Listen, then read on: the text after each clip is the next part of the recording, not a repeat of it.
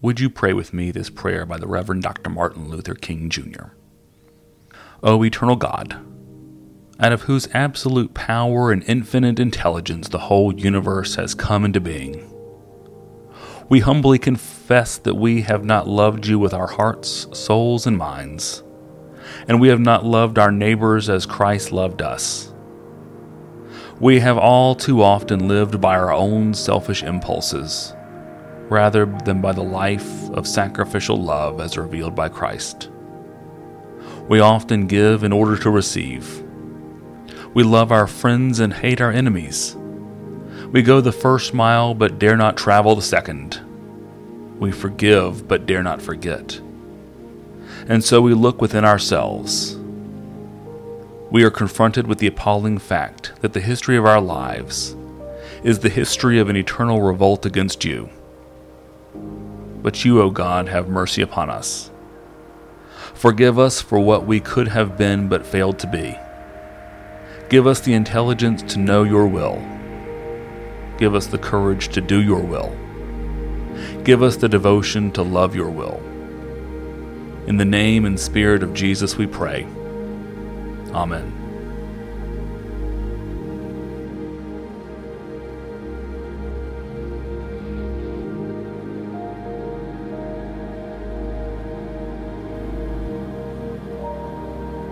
A reading from Luke, the 4th chapter. Then Jesus, filled with the power of the Spirit, returned to Galilee, and a report about him spread through all the surrounding country. He began to teach in their synagogues and was praised by everyone. When he came to Nazareth, where he had been brought up, he went to the synagogue on the Sabbath day, as was his custom. He stood up to read, and the scroll of the prophet Isaiah was given to him.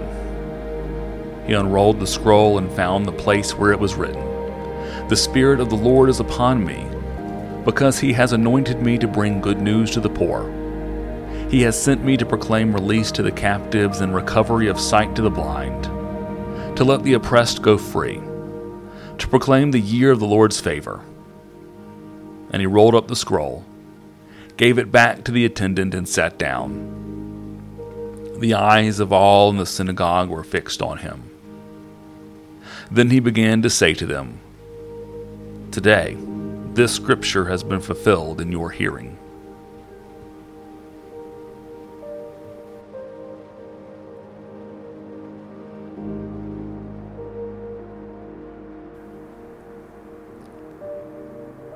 Many will read this text and see in it a familiar companion, and it's not Jesus.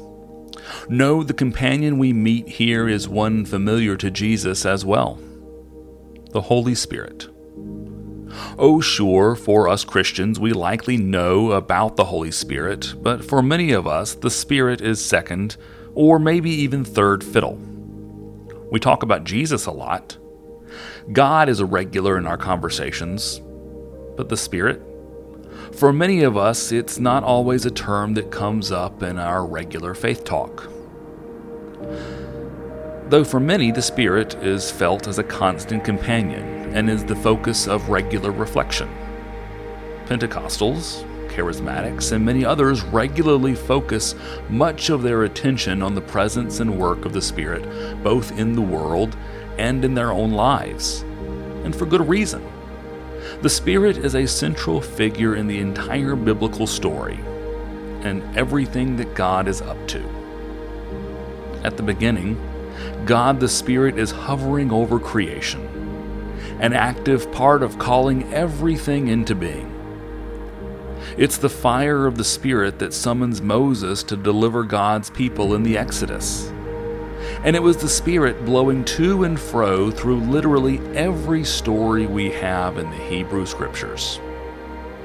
Jesus knew this.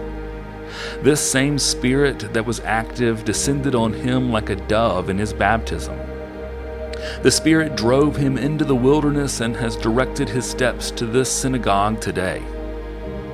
The same Spirit, active in today's story, testifies to her presence in the prophet Isaiah and shows a forward motion into the coming ministry of Jesus.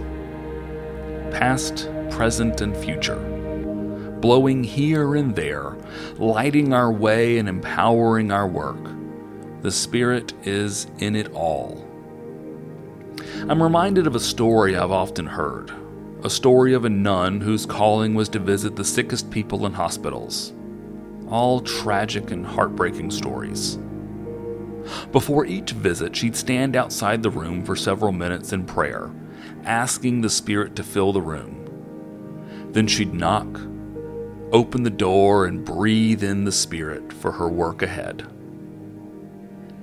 I think what she was doing was not so much inviting the Spirit in.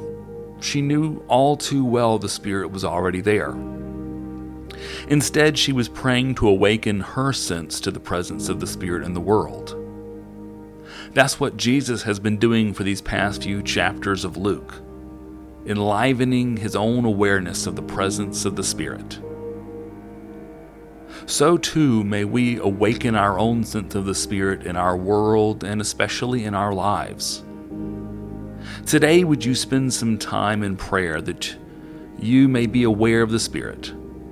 Pray that each place you go, that each activity you do, and each encounter you have be filled with the Spirit, so that as you breathe in and as you breathe out, you may be awakened to the activity of the Spirit. Amen.